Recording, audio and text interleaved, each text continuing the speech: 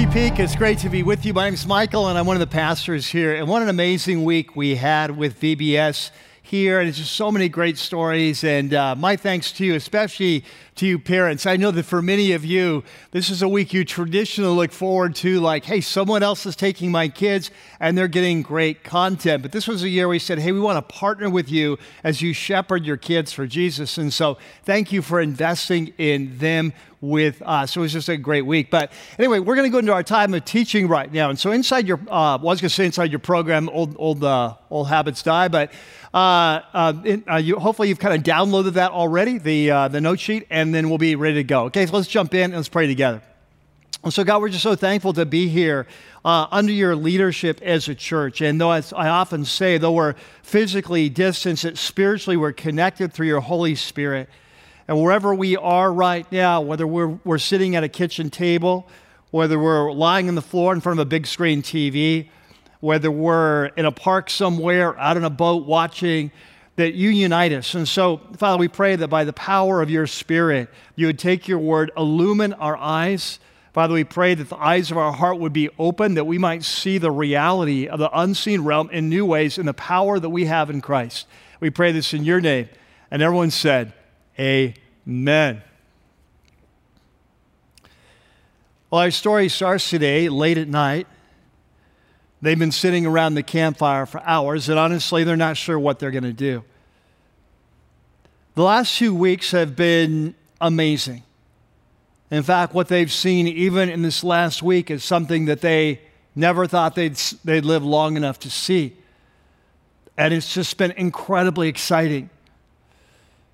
And then today happened. This afternoon, all that changed. The joy, the elation has now turned to fear and dread. The event that's happened has shaken their world. And they've gone from the heights to the depths. And so they're sitting around the fire out here in the desert in this cold winter night. No one's saying what they're all wondering. What they're wondering is, will any of them survive until the morning to tell the tale of the disaster that they're afraid is about to happen? Well, today we are continuing the series that we started a few weeks ago that's called The Resurrected King, Spiritual Warfare in Times of Challenge. And if you're brand new here at Rocky Peak, I want to welcome you. As the title suggests, this is a series about spiritual warfare. And one of the most important lessons that we've been learning in this series is for the follower of Jesus, that spiritual warfare is not like an isolated event or kind of an occasional sidebar experience in the Christian life, that it really goes to the heart of what it means to follow Jesus, and especially important in times of crisis like we're in right now, times of challenge. And so if you've been with us throughout this series, you know that several times in this series, we've gone to this key passage in Ephesians chapter 6, the last chapter of Paul's letter, the Apostle Paul's letter to the Ephesians. And we've looked at this challenge he gives us to engage in this spiritual battle. And today we're going to start there again, but we're actually going to go through the entire passage today, kind of a quick overview of the passage.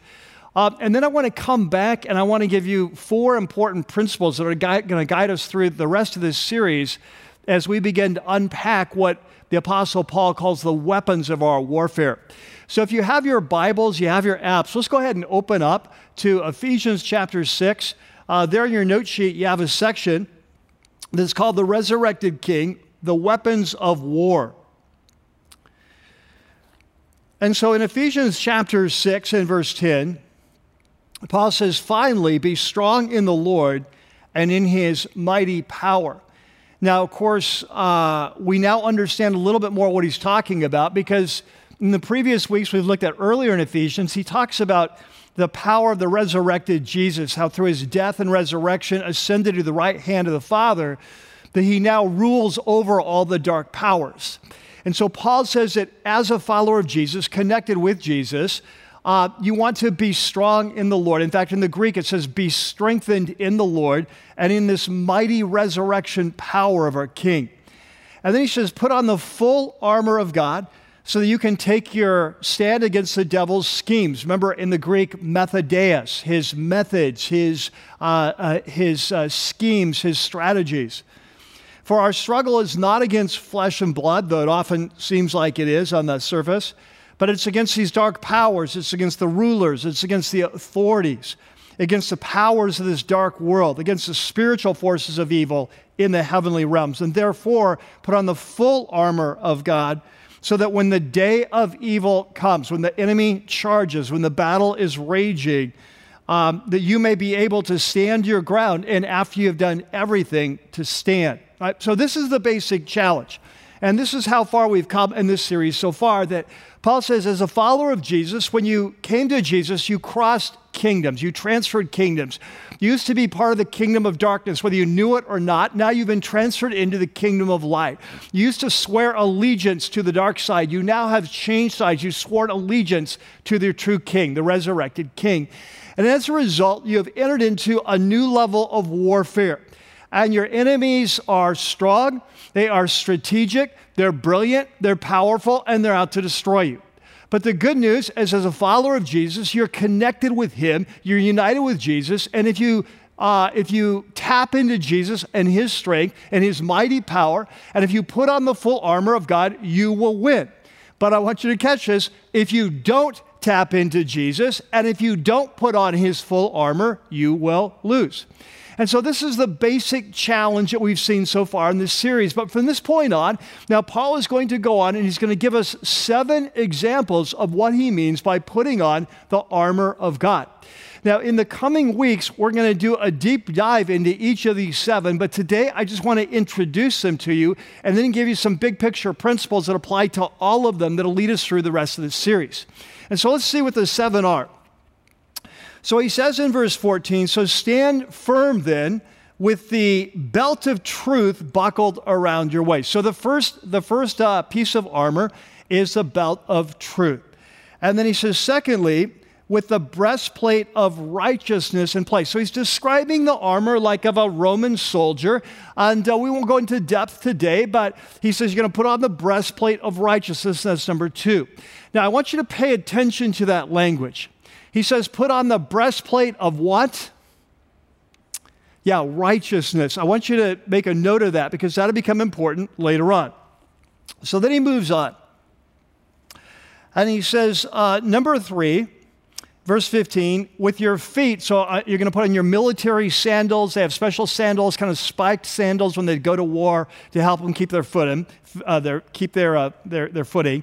He says, so with your feet fitted with the readiness that comes from the gospel of peace. So the third piece of equipment is your shoes or sandals, special military shoes or sandals. And then he goes on and he says in verse 16, in addition to all this, you're going to take the shield of faith. So the fourth piece of equipment is a shield of faith. So remember it again, it's a shield of what? Yeah, the shield of faith. That becomes important later on today. Next, he says, in addition to all this, take up the shield of faith with which you can extinguish the flaming arrows of the evil one. So next, number 5, we're going to take the helmet of salvation. So the helmet of what? Yeah, salvation. Make note of that as well. All this is important for later. And he says then number 6, take the sword of the Spirit, which is the Word of God. And then finally, this last piece of equipment, he doesn't really assign a term like in terms of armor or a weapon, but it seems to be the flow of the passage. The 7th weapon is prayer. He says, so pray in the Spirit. Be led by the Spirit as you pray.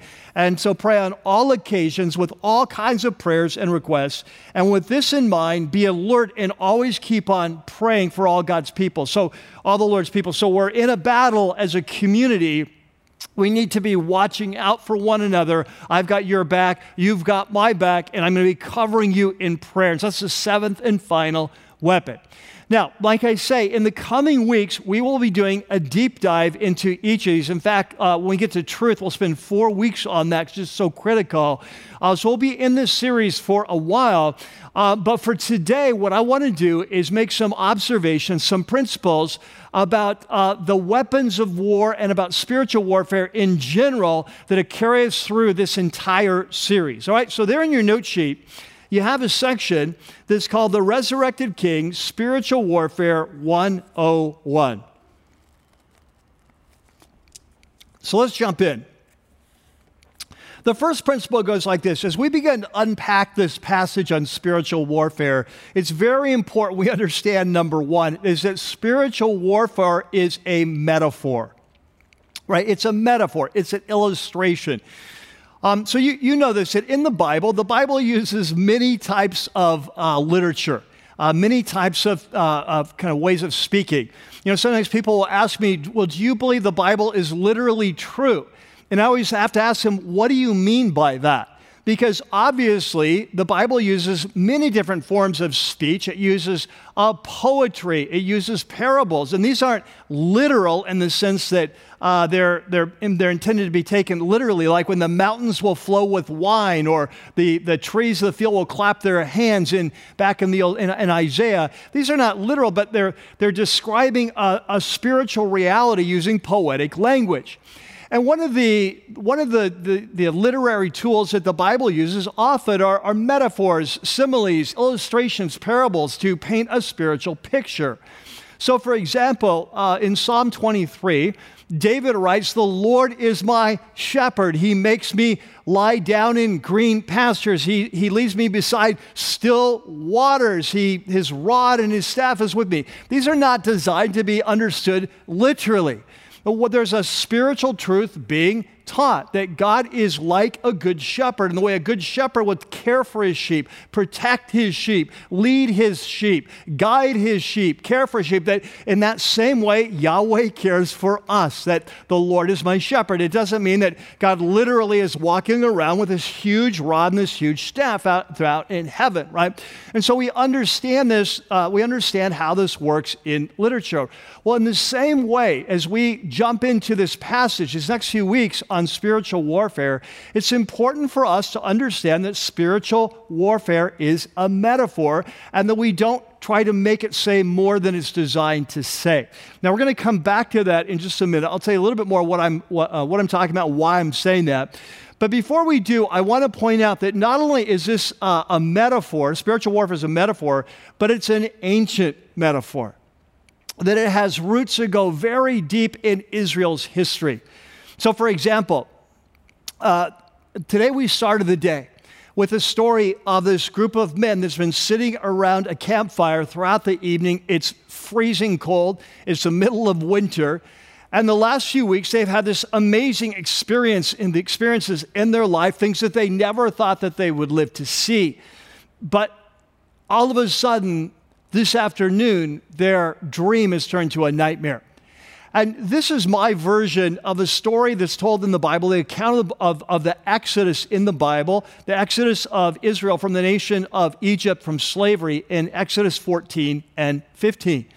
And so if you're familiar with the account of the Exodus, you know, God calls Moses to go to Egypt and to lead the people out. And he does that by unleashing a series of like 10 plagues upon the nation of Israel, a nation of Egypt and Pharaoh, upon their gods. And at the end, Pharaoh finally says, okay, you can go. And so imagine the joy as they are leaving Egypt. Right, they've been there for over 400 years. None of them ever believed that they would live this long to see their freedom come true, and to happen so rapidly in the course of the last couple months, maybe weeks. That's unbelievable. But all of a sudden, their joy is going to turn to dread, because at some point after they go, Pharaoh changes his mind, and he's going to send his armies after them. And now they've got the Red Sea in front of them, and the Egyptian army is one of the biggest superpowers in the world, bearing down on them. And all of a sudden, this dream is turned into a nightmare. They're scared to death. But at this point, if you know the account, we're told that God came and he stood between the Egyptians and the Israelites, that he put a pillar of cloud there. And this pillar made it dark on the Egyptian side, light on the Israeli side. And that night that God split the Red Sea, and his people were able to go through. And when the Egyptians later tried to follow, they were destroyed. And so when Israel wakes up the next morning, after gone through this fear and dread, the Egyptians, the superpower's army is destroyed, washing up there on the shores of the Red Sea, the chariots and the dead bodies. And so after that, Moses says, I need to write a song just to help us remember this amazing event. And by the way, the Exodus, many of us, many Christians don't understand this, but the Exodus, this leaving Egypt with the Passover and then the Red Sea, it's like the biggest event in Israeli history in the Old Testament. Everything in the Old Testament looks back to that deliverance, that salvation. In the same way as Christians, we look back to the cross. In the same way they celebrate the Passover to remember that deliverance, we celebrate communion to celebrate ours. And so Moses says, we've got to write a song about this so we can remember it and celebrate it, never forget this amazing day. And there in your note sheet, we have the beginning of the song in Exodus 15. In fact, this week in your summer study, you'll be looking at this passage a little bit more. So it says, so Moses and the Israelites sang this song to Yahweh. And he said, I will sing to the Lord, all caps, Yahweh. I will sing to Yahweh, for he is highly exalted. Both horse and driver, speaking of the Egyptians and their chariots, he is hurled into the sea. The Lord, Yahweh, he's become my strength and my defense. He has become my salvation. And then catch this. The Lord is a what? He's a warrior. And the Lord, Yahweh, is his name. And so one of the very first ways that God reveals himself to his people is a warrior, the one who comes along to fight for them, to stand for them, to deliver them from their enemies. And this becomes a powerful image in the Old Testament. And again, your summer study this week, you'll see more examples of this. But by the time we get to Isaiah, the prophet Isaiah represents God as a warrior, sometimes stepping in to rescue his people, but catch this, at times fitting himself like a warrior to do battle almost against his people because of their sin and their injustice in the land. And so there, for example, in Isaiah 59, it says, he, talking about Yahweh, the Lord, he put on righteousness as his what? His breastplate. Let me ask you something. Does that sound familiar? We just read this in Ephesians 6 that we were to put on the breastplate of righteousness. This is not a new thought. This is not a new metaphor that Paul created. Paul is knee-deep in his Old Testament. He steps back in time and says, as followers of Jesus, we're now joining Yahweh in his spiritual battle. We're putting on his very armor, the breastplate of righteousness. And then Isaiah goes on and he puts the helmet of salvation on his head. Again, sound familiar? And we just read about that, the helmet of salvation. And so Paul is reaching back into Israel's history. This is a deep and rich metaphor that as followers of Jesus, we are joining Yahweh. We are joining the Messiah in this great spiritual battle, and we are putting on the armor of God in our life. As we have come to Messiah, we've stepped into Messiah, we are putting on Messiah's armor to carry out his agenda. Now, before we leave this first point, I want to go back again and talk about this point I started with, that this is a metaphor, and we don't want to overpress the details. So there's a difference between a metaphor and an allegory. Like an allegory is where every detail of a story represents some kind of spiritual reality, right? This is not an allegory, it's a metaphor. Now, why do I say that? Well, the reason I say that is in the coming weeks, we're going to be looking at the 7 pieces of armor. And yes, we'll talk a little bit about the Roman soldiers and how these pieces of armor work with their gear. We'll talk a little bit about that. But I don't want to go too deep into that. I think it's often a mistake that's made. And often we can begin to speculate and say, well, why is the breastplate of righteousness and the belt of truth? Why isn't it vice versa? Could it be the opposite? And then sometimes we'll speculate, well, you know, the breastplate, it covers our internal organs, it covers our heart, and like the righteousness of Christ, it covers our heart, and our righteousness is a virtue, we're protecting our heart. And so we'll go into great detail, way more than the passage calls for, way more than Paul intended. And you say, well, how do you know that? How do you know that he didn't intend that? Well, what's interesting was we see in another passage in the New Testament where he actually is using the same analogy or metaphor of spiritual warfare, but he gives different names to different pieces of armor.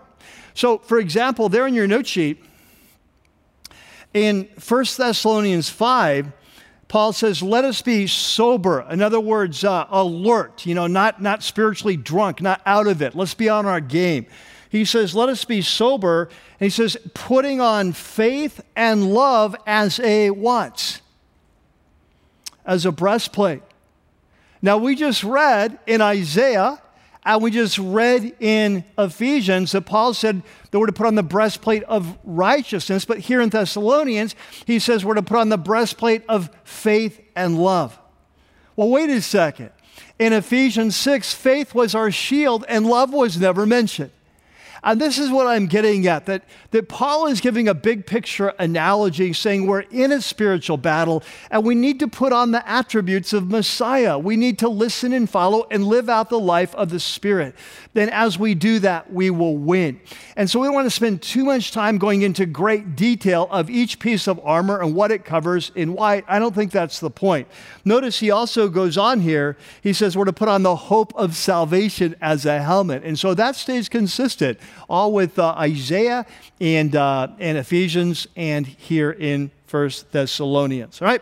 So what I want you to catch is as we go through this series together, we're going to be unpacking this together, but it is a metaphor. We don't want to make it an allegory going too deep. We don't make it more difficult than it is. I don't think it's what Paul intends. All right? So number one, it's a metaphor. Number two, the weapons Paul mentions in this passage, the weapons are not secret weapons. Now, we don't need to spend a lot of time here, but it's very important. Because often, I think when it comes to spiritual warfare, like if you go to a seminar on spiritual warfare, a website on spiritual warfare, you read a book on spiritual warfare, you have a series on spiritual warfare, often we tend to expect, wow, this is going to get really deep around here. And this is going to tell us amazing things. And we're going to learn all these little maybe secret prayers that we need to pray. Or we're going to need to learn how to bind the enemy. It's going to be very kind of mystical. It's going to be very amazing. It's like we're going to reach into the spiritual SWAT cabinet and pull out some kind of secret weapons we've never heard about before. But what we see in this passage is it's exactly the opposite of that. That the spiritual weapons that Paul refers to are not secret weapons. In fact, they're the weapons that he talks about all the time in all his writings. For example, we'll look at this more next week. But in Ephesians chapter 4, just 2 chapters earlier, Paul has shared this amazing vision of God. He said that when we come to Christ, that God has a vision of transformation in our life. And that when we come to Christ, we have to learn how to put off the old life and put on the new life. And that by the power of His Spirit, we will be transformed to be like our Creator again.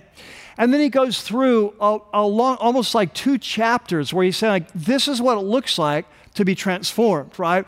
This is what it looks like to put off the old and put on the new. And it gets very practical. But if you compare that passage on transformation with this passage on spiritual warfare, what you'll find is they're the exact same weapons. That what Paul is saying is the same steps that we need to take as we listen and follow Jesus to be transformed to be the people we're created to be are the same exact steps that we need to take to win this battle against the enemy. And so we don't want to make this more complicated or more mystical than it is. And as we go through, that will become, I think, clear. Number 3. Before we do that, let me just highlight one more thing. If you stop and think through, I just want to illustrate what I'm talking about. If you think through these 7 weapons that we've talked about today, look, what are they? When you break them down, they're number 1, truth. Number 2 is righteousness. Number 3 is the gospel. Number 4 is faith. Number 5 is salvation. Number 6 is the Word of God. And number 7 is prayer. Do you see what I mean? This is just like core Christianity, but it's being applied in a different way. Like, for example, if you came to me and you said, hey, what's the secret of a great marriage? I would say, well, it starts with character, right? That it's chemistry that draws people together, but it's character that makes it last. And we would begin to break that down. Well, what do you mean by character? Well, let's talk about integrity. Let's talk about compassion. Let's talk about humility, right? This is what it takes to build a great marriage. And you say, okay, great. Let's talk now about what does it take to build a great business or a great company or a great organization? And I would say, easy. It's character, right? And I would start breaking. It's integrity. It's compassion. It is humility. It's the same things. It's the same steps to build a healthy marriage, to build a healthy organization or a business culture. And so what's happening here in chapter 6, when Paul starts talking about spiritual warfare, it's not as if he's like, okay, now it's a whole new topic, a whole new ballgame. I've been talking about how to be transformed in Jesus over here, but now we're talking spiritual warfare. So let me go to my spiritual SWAT cabinet here. I'm going to pull out these special weapons to deal with the enemy. No, it's the same weapons. It's the same actions. The same steps that we take to be transformed are the steps we take to win the spiritual battle. And we'll be seeing that as we go through the series. Now, number 3. The third principle is that all the weapons are essential. That if you're going to win this spiritual war, we cannot pick and choose which pieces of armor, which weapons we decide to put on or pick up.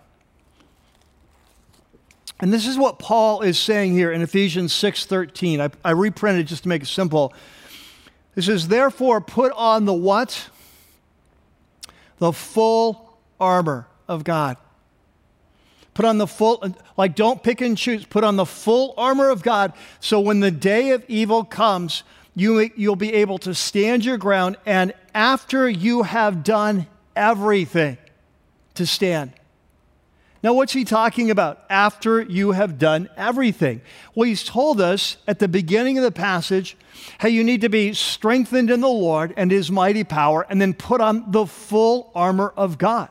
Like if you're going to go out to battle, you need to strap on everything, right? If you're a Roman soldier, you need to put all of your armor and take all of your weapons.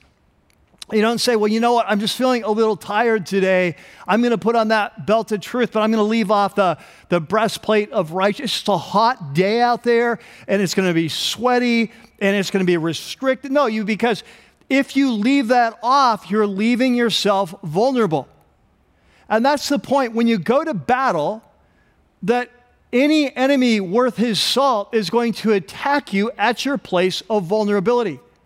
Do you remember the Greek tale about the hero Achilles, and who was this mighty warrior brought down in battle from the arrow that hit him in the heel, the one place that he didn't have any armor? And the enemy's the same way. Is that when we pick and choose, we leave ourselves vulnerable. And I want you to catch this. This is so important. That this is one of the enemy's greatest strategy in your life and my life, is to get us to compromise and rationalize when it comes to putting on the full armor of God. And you say, well, how does he do that? What does that look like? Well, it looks like this. Imagine a man. He comes here to Rocky Peak. He's been a Christian his whole life. He's very proud of that, right? That I've known that, and I know the Bible, and I know Jesus, and I've been around a long time, right? And so he's a long-time Christian, and as a result of that, he believes the Bible. And he is convinced that the Bible is the Word of God. And no matter what culture says or the pressure that's brought to bear, no. He's going to hold on to the Word. So he's got this belt of truth strapped on his waist, right? He has done, in terms at least of doctrinal truth, he's holding on to the Word of God. He's got the belt of truth on. But in his own personal life, he's compromising in terms of the breastplate of righteousness. Maybe it's in an area of sexual purity. Maybe it's in an area of pornography. Maybe it's in an area of finances. He hasn't really surrendered his finances to Jesus. Maybe it's an issue of bitterness, that there's someone that he's holding a grudge with. Maybe it's an attitude that he has towards his wife, just a proud and arrogant attitude. I'm the head of this house. Everyone does what I want, whatever it is. So he's holding on to the belt of truth, but he is not putting on the breastplate of righteousness. You see, what happens is that that's exactly where the enemy will attack. And often we will rationalize this. Hey, I know I shouldn't be sleeping with my boyfriend or girlfriend, but at least I'm going to church. I'm in a life group. I'm still serving in this ministry. I'm still giving. Hey, well, yeah, I'm not going to forgive this person. I don't think God could require me to forgive, but I'm doing these other things. And so what we do is we pick and choose which pieces of armor that go on. We neglect the Word of God. We don't invest time in prayer. Well, you say, but I'm still doing this and I'm still doing that. Well, that's all great, but guess what? The enemy doesn't care what you're doing. He cares what you're not doing. He's not impressed with the armor or the weapons you have on. He's aiming for the area you are unprotected or the weapons you're not using. And so if we're going to win this battle, we have to put on the full armor of God. Now, the Apostle Paul gives us a great example of this in Ephesians 4, just 2 chapters earlier. In fact, it's an amazing window into the enemy and spiritual warfare. It's in that passage I was talking about earlier, where he's giving a long list of here's what you put off, here's what you put on to be transformed. And there in your note sheet, in Ephesians chapter 4, he says, he quotes the Old Testament from Psalms 4 in the Septuagint, the Greek version of the Old Testament. He says, in your anger, do not sin. So he recognizes, Paul says that, hey, we all have a dark side, right? We're all going to get angry at times. And he says, anger is a very dangerous thing. The Bible never says that anger is always wrong. It just usually is. And in fact, a couple of verses down in Ephesians 4, that's why Paul will say, get rid of all anger and rage. And the reason is, it usually motivates us to do evil things, wrong things. But here Paul says, hey, in your anger, do not sin. He recognizes anger is not sin, but it puts you in the orbit. It puts you in a place of temptation. So he says, in your anger, do not sin. And he says, do not let the sun go down while you're still angry. In other words, hey, we're all going to get angry, but move towards it. Either forgive the person that made you angry, forgive them for what they did, or move towards them and try to reconcile and work it out. But don't hold on to it. Don't defend it. Don't nurture it. Don't give it room to grow in your life. Don't hold on to it. Don't kind of reimagine it, kind of rework it over and over in your head again and let it get bigger. Replay it in your mind over and over. And then he tells us why. He says, do not let the sun go down while you're still angry. In other words, deal with it. He said, and do not give the devil a what? A foothold. Now in the Greek, the word there for foothold is literally the word place. Don't give Satan place in your life. And what Paul is saying is, here's a great example of how spiritual warfare works. When you get angry, if you don't deal with it, if you justify it, you hold on to it, you nurture it, you don't try to get rid of it, he says you might as well be inviting Satan to come and to say, stand right here. Here's a place for you. I think of it, for example, if you're angry with your wife, you're angry with your husband, and you're not moving towards it to resolve it, you might as well say, create a table for you and your spouse and invite the enemy. Say, hey, we set a place for you. When you're holding on to anger, whether it's someone in your life group, it's someone in a ministry team, it's a relative, it's someone on the job, that when we hold on to anger and nurture that anger and justify that anger, we are giving an invitation to Satan to come and stand here in my life. And here's the thing, from that place, he will attack.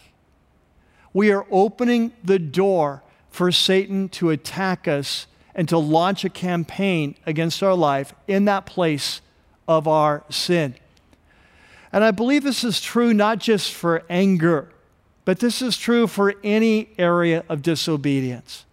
That when we are living in rebellion, when we are living in sin, we are inviting the enemy. We are giving him a place to stand from which to launch an attack on our life. And so this is why Paul says it is so important that you put on the full armor of God. You don't pick, you don't choose. You don't pick between truth and righteousness, between righteousness and faith, or, hey, well, at least I've got faith, so I don't need the Word of God in prayer. No. You need the full armor if you're going to take your stand. And then number four is the goal of this whole battle, this whole passage. The goal is to stand. I don't know if you notice this, but 4 times in 5 verses, Paul says the goal in this spiritual battle is to stand. I want you to look at there on your note sheet. In Ephesians chapter 6, Paul says, put on the full armor of God so that you can take your what? Your stand. That's number 1. Against the devil's schemes, his strategies.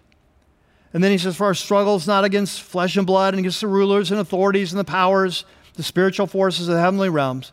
Therefore, put on the full armor of God, so when the day of evil comes, you may be able to stand your ground. That's number 2. And after you've done everything, to stand. Number 3. And then stand firm with the belt of truth buckled around your waist, with the breastplate of righteousness in place. 4 times in 5 verses, Paul says the whole goal is to stand. This is powerful. One of my favorite movies of all time is the movie 300. In fact, I actually have the poster up in my workout room to inspire me. In fact, it was given to me by the director or something. He signed it and crossed out some things. He heard that I'd used it in a movie. Used the movie clip in his sermon. And so he was inspired by that. He sent it to me. And so I've got it up in my garage. But I don't know if you've seen that movie, but it's an epic tale of the Battle of Thermopylae, where this huge horde, it's a true story, the huge hordes of the Persian army, thousands and thousands and thousands are coming against, so trying to invade Greece.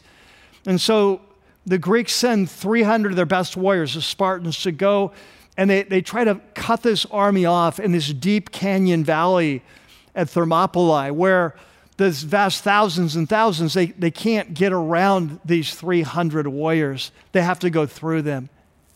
And time again in that movie, if you've never seen it, when you do see it, you'll watch this, these Spartans stand shield to shield with one another. And though there are few, there's several deep, and they take their stand. And the Persians send hundreds and hundreds against them time and time, just rushing against them. They're shoulder to shoulder, shield to shield, and you can see in slow motion, you can watch their muscles rippling and the sweat coming off their brow as they take their stand, and they're able to absorb this huge hit and then to go in the attack and win time and time again. And the only way they're eventually taken is when they're betrayed and a secret pathway is shown to the army that get them from behind. But when I see this, when I read this passage in Ephesians, it's always this picture of Paul saying, men and women, it's time for you to take your stand. I've told you who you are in this whole letter. I've told you in chapter 1, if you're a follower of Jesus, I've told you who you are. I've told you that when you came to Jesus, you need to understand some things about yourself. If you're a follower of Jesus, you are chosen before time. If you're a follower of Jesus, you are chosen not just to be forgiven and not just to be adopted into God's family, but to receive His very Spirit. You could join Him in His mission. And your future in this next world that's coming is amazing. And in the meantime, you've been united to the resurrected King. His death is your death. His life is your death. You've risen with Him. You've ascended with Him. You're seated at the right hand of God. You have the power you need. You're connected to the one who's conquered the powers of darkness. God's vision for your life in chapter 4 is transformation. He wants to recreate you to be like your Creator. As you listen and follow, you will be transformed. And so he gets to chapter 6 and he says, and so take your stand. The enemy's going to come. He's going to bring everything he has, but take your stand. You have everything you need to succeed. Plug into the resurrected King. Draw on His mighty power. Put on the armor of God and take your stand. Don't let him push you back. Don't give way. Don't give up. Don't fall back. You know, it's interesting that over the last many years, I've done a lot of study in Roman history. And if you study Roman history, you study a lot about Roman war. One thing I never knew, but I learned from study, is that in ancient battle, that it's when a battle line would break, when the army would not take its stand, when that line was broken, that's when disaster happened. As long as they could take their stand, they could win. But if that battle line was broken and they lost their way and they gave in, they gave up, and they began to run, that's when the casualties would happen. That's when the deaths, that's when the wounds would happen. That's when the rout would happen. And so Paul calls us to take our stand. It's interesting, as I was preparing for this message, that I noticed something that I'd never noticed before. And it's kind of obvious, once you point it out, but that I'd never seen it before. What I hadn't noticed was how prevalent stand language is in the letters of the Apostle Paul. How many times he calls his converts to take their stand in a variety of, to take their stand doctrinally, to take their stand against the enemy, to take their stand against temptation, a wide variety of contexts. As I discovered that, it struck me, I wonder if this military metaphor is always at the back of his mind, never far away. Let me give you some examples. There in your note sheet, I put 7 examples. I just want to rifle through them real quickly to show you what I mean. So the first one is in 2 Thessalonians 2. The context is Paul is talking about the Antichrist and the end times and how they need to take their stand for what is right and true and good and not give in. And he says, so then, brothers and sisters, stand firm and hold fast to the teachings that we passed on to you. One of the ways we stand firm is by holding on to the word and the teachings. 1 Corinthians 16:13, of course, a thoroughly messed up church. And Paul says, be on your guard, stand firm in your faith, be courageous and be strong. Philippians 4, therefore, my brothers and sisters, with whom I love and I long for, my joy and my crown, stand firm in the Lord in this way, dear friends. Galatians 5, it's for freedom that Christ has set us free. Stand firm then, and do not let yourselves be burdened again by a yoke of slavery. Colossians 4, Epaphras, one of the leaders of the church, he's wrestling in prayer for you, that you may stand firm in the word of God, mature and fully assured. Philippians 1:27, whatever happens, Paul's writing from prison in Rome, whatever happens, conduct yourselves in a manner worthy of the gospel. And then whether I come and I see you or I just get to hear of you in my absence, I will know that you stand firm in one spirit, united, striving together for the faith of the gospel. 1 Corinthians 15:1, now my brothers and sisters, I want to remind you of the gospel I preached to you, which you received and on which you have taken your stand. What we see is that for the Apostle Paul, this is what the battle is about. There's an enemy. He's bright. He's powerful. He's strategic. He's going to bring everything he can. But you are a follower of Jesus. You have been chosen before time. You have been adopted into his family. You have been forgiven. You have the righteousness of Christ. You have the Spirit of God. You are connected to the resurrected Jesus. You have authority over the powers. So take your stand. He's going to come at you. He's going to get you to doubt. He's going to get you to give way, to give up, to give in. He's going to try to drive you back. He's going to try to get into doubt, to despair, to disappointment. He's going to try to give you compromise into temptation. He's going to try to make you lazy and get spiritually drunk and forget what's important. But brothers and sisters, you have everything you need to win, so take your stand. And this is a challenge for us. And so I have a question. There in your note sheet is a section called Spiritual Warfare, one key question. And as we wrap up today, as we think about moving into the future in this series, here's the question that I want to ask you. Are you using all your weapons? Are you using? We saw today that if we're going to win this war, we have to be plugged in. Can I tell you, men and women, this world is coming apart. We live in a culture that's losing its way. We are reaping what we've sown. And as brothers and sisters in Christ, we have to be on our game if we're going to move into the future with Jesus and win this spiritual battle that's ahead of us. And so the question I have is are you suited up? Do you have your armor on? Do you have your weapons at hand? Is your shield up, your helmet on, the sword in place? Are you using all your weapons? Because here's what we've seen, is that when we don't, we leave ourselves open to attack, and we will very likely lose. It's really interesting. You know, one of the churches in the New Testament that was pretty consistently messed up was the church at Corinth. And of course, Paul wrote to them many letters. We have two of them. But in one of his letters, we call it 1 Corinthians, he's writing to them. So catch this. They'd come to Jesus. They'd received the gift of his Spirit. On top of that, they'd been incredibly gifted as a church with amazing spiritual gifts, miracles, discernment, tongues, healings, just all kinds of things, right? Prophecy. And yet, they were being tempted to go back to their old ways. They were being tempted to compromise and to try to mix Jesus with the worship of their old pagan gods. They were being tempted to go back to their old sexual practices. They were being tempted to grumble against one another and against leadership. And so Paul writes to them in 1 Corinthians 10.